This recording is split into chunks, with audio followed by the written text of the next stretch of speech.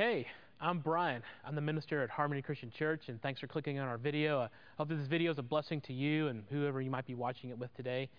If you'd like to find out more about us, you can go to harmonychurch.tv, and on there you can read about us and see what we're doing. You can also go on there, you can do a donation if you'd like. You can do a one-time gift or set up recurring giving. If you'd like to mail us a donation, you can do that by mailing it to 7100 South Choctaw Road, Choctaw, Oklahoma 73020.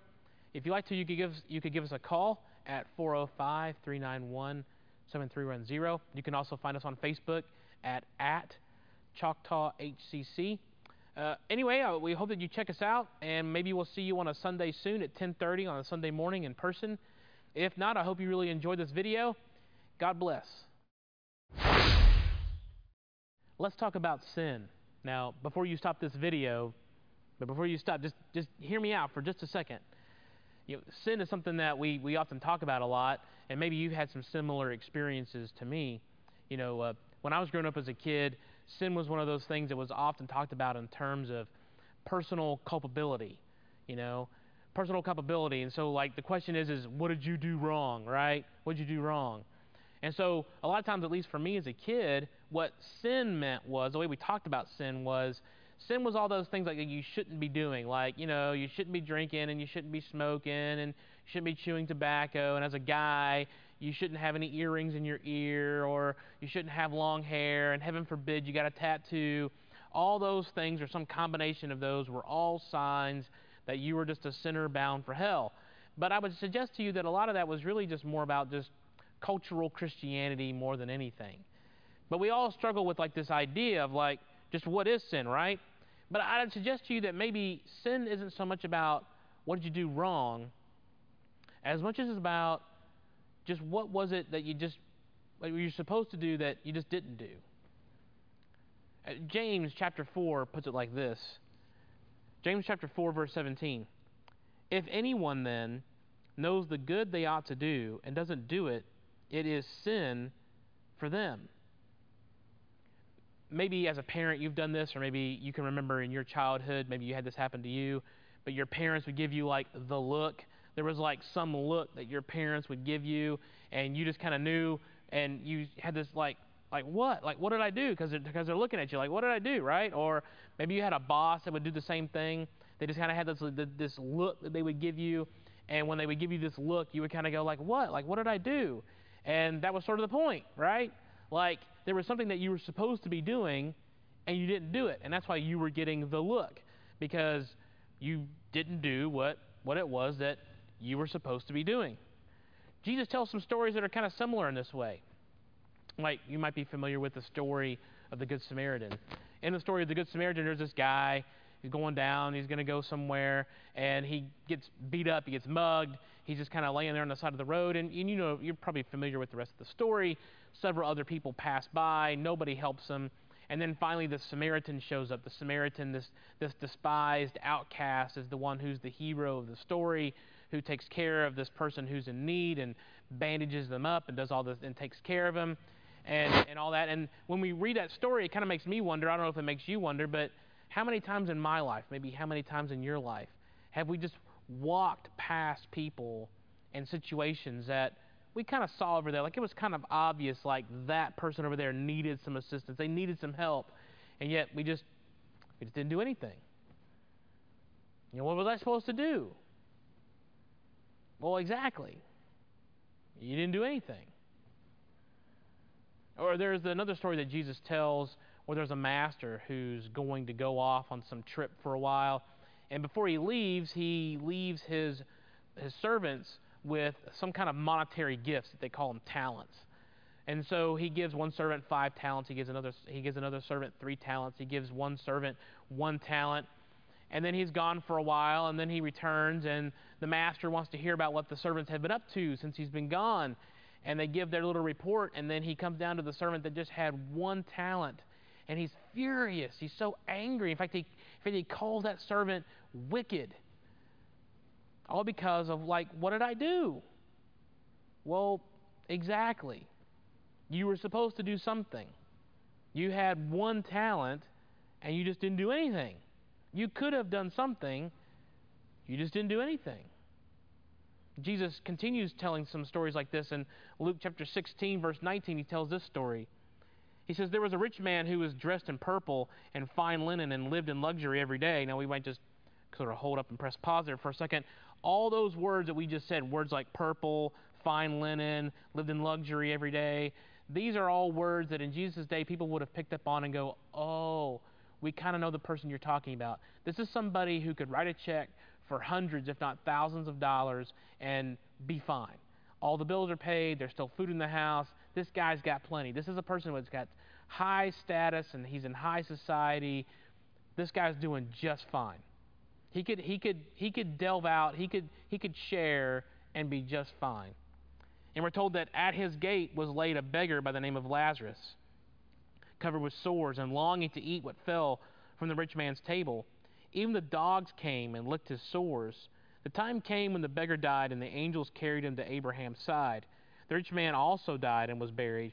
In Hades, where he was in torment, he looked up and saw Abraham far away with Lazarus by his side. So he called to him, Father Abraham, have pity on me, and send Lazarus to dip the tip of his finger in water and cool my tongue, because I'm in agony in this fire. So you might remember the rest of the story there is Father Abraham looks at this guy and he's like, sorry, can't help you. I can't do what you're asking me to do. That's not going to happen. And then furthermore, he reminds this guy, he says, you might just remember when you had all that fine linen and all that purple and all the luxury that you lived in? You had all these resources available to you, and you didn't help the person who was right there at your front gate. And the guy's like, well, I mean, what was I supposed to do? Well, exactly. You didn't do anything. You could have done something. You had the resources to do something, and you just didn't do anything. You know, sin has this way of, well, it just divides. It divides even ourselves. Like, we can divide ourselves into, well, I'm like this person over here, and I'm this person over here. I have my private sort of spiritual life, and then there's kind of like my life over here. And sin has this way of kind of dividing us up that way. It also divides us between us and other people. It divides us between us and like other groups, and it just has this way of just really leaving us alone and isolated. It's kind of what sin does. It just kind of disconnects us from all these things. But yet when we turn to God, when we find His forgiveness, we find His healing, it brings us back together. Not only as a person does it bring us back together and whole again, but it reconnects us with all the ways in which we've disconnected ourselves from those that are around us. And we find out, like, wow, we really are in all of this together. When I was a kid, when I often thought about sin, it was like God seemed to be punishing like around every corner. You know, there was some sin that you would do, and then this bad thing happened to you, and that was because of, sin. God was punishing you. But I suggest to you that maybe, at least as I've kind of grown up and kind of understood some things, maybe it's not so much that God is punishing sin at every corner in our lives, as much as it is sin has its own consequences. When I fail, when I make a mistake, when there's a sin that is in my life, that has consequences. Sin is its own punishment. And maybe that's what's happening in my life more so than God trying to step down on me in every kind of way. And so I think about it in my life, what are some ways in which I failed? What are the ways in which maybe I haven't stepped up or stepped out and pointed out things that I see happening all around me all the time? And I just didn't say anything. I didn't do anything. I saw that person in need. I saw this person that was treated with some kind of injustice, and I just didn't say or do anything about it. And that has its own consequences. It has its own consequences. I could have done better. Often for me as a kid, when we talked about sin was one of those things that led to shame, right? You just kind of felt really bad about yourself, just didn't really feel good about much of anything. That's what sin was. That's what sin was all about. But I would submit to you that there's a difference between shame and guilt. There's a lady by the name of Brene Brown. she does some wonderful work in this area about what shame is and how it operates and works in our lives and in our society. And she says that shame is that little voice. Shame is that little voice in our heads that tells us that we are bad, is what she says. That we're bad. That we're messed up. That there's just something wrong about us. That who we are, like at our core, shame would tell us that you're just a mess, and you're broken, and you're just wrong, and you're bad. Guilt, on the other hand, is something different. I might feel some guilt because maybe there's a friend or a family member that maybe I haven't talked to in a while, and I feel kind of guilty about that. And that guilt maybe spurs me on to send a text message or write a card or give a phone call. Guilt has a way of sort of spurring me on to want to do better. Shame says that I'm just bad, and that I'm wrong, and that I'm broken. Guilt, on the other hand, spurs me on. It prompts me to want to look for that. So Christians were made to move towards guilt. We were made to move towards guilt so that we could find healing and forgiveness. Shame doesn't have to define me. It doesn't have to define me because I am told that I am forgiven by Jesus. I'm told that I am a child of God, and those things are the things that define me, not the fact that I've made mistakes. Those mistakes don't have to define me, and that's the difference between guilt and shame. So what are we supposed to do anyway? How are we supposed to handle it? Like, we all are incomplete. All of us have made mistakes. All of us have blown it. I don't know of anybody who's saying, I'm totally crushing it. Like, I've just got this whole Jesus doing life with God thing. I've got it all figured out. Nobody's doing that. So what do we do? What do we do? Well, let's do something better than just not doing nothing. Here's a couple of things that I think we could do. I think one thing that we could do is we could start to live honestly. I mean, nobody's perfect, right? I mean, we all say that nobody's perfect, but I mean, seriously, nobody is perfect. Nobody is perfect. As much as we might sit there and think, well, you know what? I'm doing better than them, and I'm doing better than them, and I'm doing better than them. But you've made your mistakes. And they've made their mistakes. Nobody's perfect. So let's pay attention to those mistakes. Let's take the opportunity to look at those mistakes and invite God in to those areas of our lives where we've made mistakes. Let's live honestly. I think another thing that we could do is we could examine our hearts. Examine our heart. Take a minute. Maybe when this video is over, just take a minute and just for a moment, think about what are some areas in my life that I could do better. Because that's what guilt is sort of prompting us to do. Like, how could I do this better? You know, I don't know of too many parents right now that aren't frustrated beyond belief. They're frustrated with, like, their kids and having to be home, and they're trying to, like, get their kids on the computers, and the whole thing is just frustrating because nobody wants to do this. Nobody wants to be on the computer. They'd rather be at school, like hanging out with their friends. You would rather them be at school hanging out with their friends. But instead, here we are, we're at home, and the whole thing is just frustrating. We've all made mistakes. There is no perfect scenario. Maybe I failed to give. Maybe I saw a need and I just didn't do anything about it. I just failed to give. Maybe I was just afraid to speak up. I saw in my family maybe, or with your friends, there was somebody that had some kind of injustice done to them, and nobody supported them. Nobody spoke up for them. Maybe we failed to do that. Maybe like me, sometimes you fail to be an encourager. I mean, I'm here to tell you that there are so many people in your life, your kids, your grandkids, people that you work with, the people that you see at the store. I guarantee you, on the inside, they are dying to hear a word of encouragement. Somebody who looks at them and just says, you are made in the image of God. You are amazing. You are doing a great job as a mom or a dad, like, you're killing it. You're doing a great job. You, by the way you do life, you bring light and hope into the world. There are so many people around us just dying to hear a good word of encouragement. Maybe another thing we could do is we could pray. We could pray for action.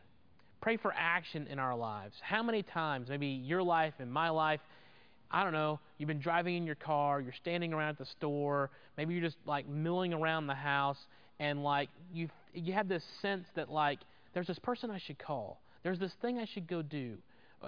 There's this card that I should write. Whatever it is, like you just feel this prompting to go and do something, and then we guess it, and then we second guess it, and we like third and fourth guess it, and before you know it, we've talked ourselves out of it. Like, what if those promptings inside of us are motivating us to go and do something that God is asking us to do?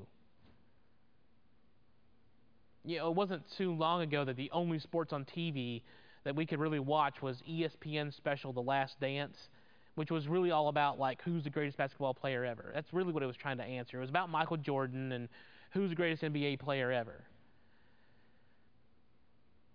Jesus tells us who the greatest is.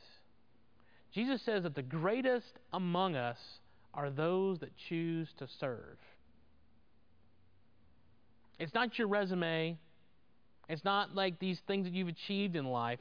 Jesus says the greatest, like the all-time greatest, are those that choose to serve.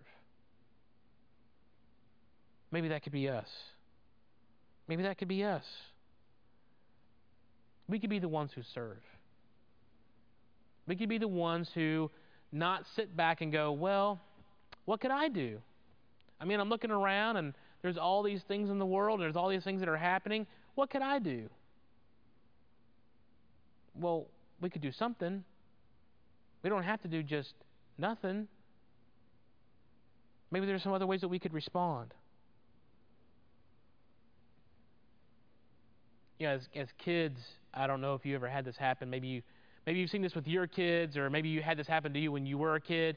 But you had this toy. Maybe your mom or dad gave you some toy, and you were sitting there, and it didn't take too long for your brother or sister to come along, and you could start fighting over the toy, right? And they're all angry, and then your parent would come over, and they would take the toy away, and they'd say, hey, look, this isn't your toy, and it's not your toy. It's my toy. I bought this thing. You didn't buy it. I bought it. And what I did was I gave you this little gift for you to use for a while. And not only to use for a little while, but you can share it with somebody else. My hope and my prayer is this, is that maybe you and I might realize that we've all been given a great gift. We've all been given this great gift that Jesus Christ still changes lives. That the church still brings hope and light into the world. And we have this awesome gift to share. Might we be about the task of sharing that gift? Might we do better than just kind of getting a look and go, well, what do you want me to do? Well, exactly. Exactly. Just don't do nothing.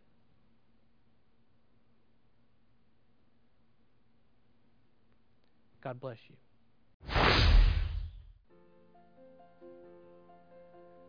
This is Isaiah chapter 45, starting in verse 5. I am the Lord, and there is no other. Apart from me, there is no God. I will strengthen you, though you have not acknowledged me, so that from the rising of the sun to the place of its setting, men may know there is none besides me. I am the Lord, and there is no other. Peace be with you.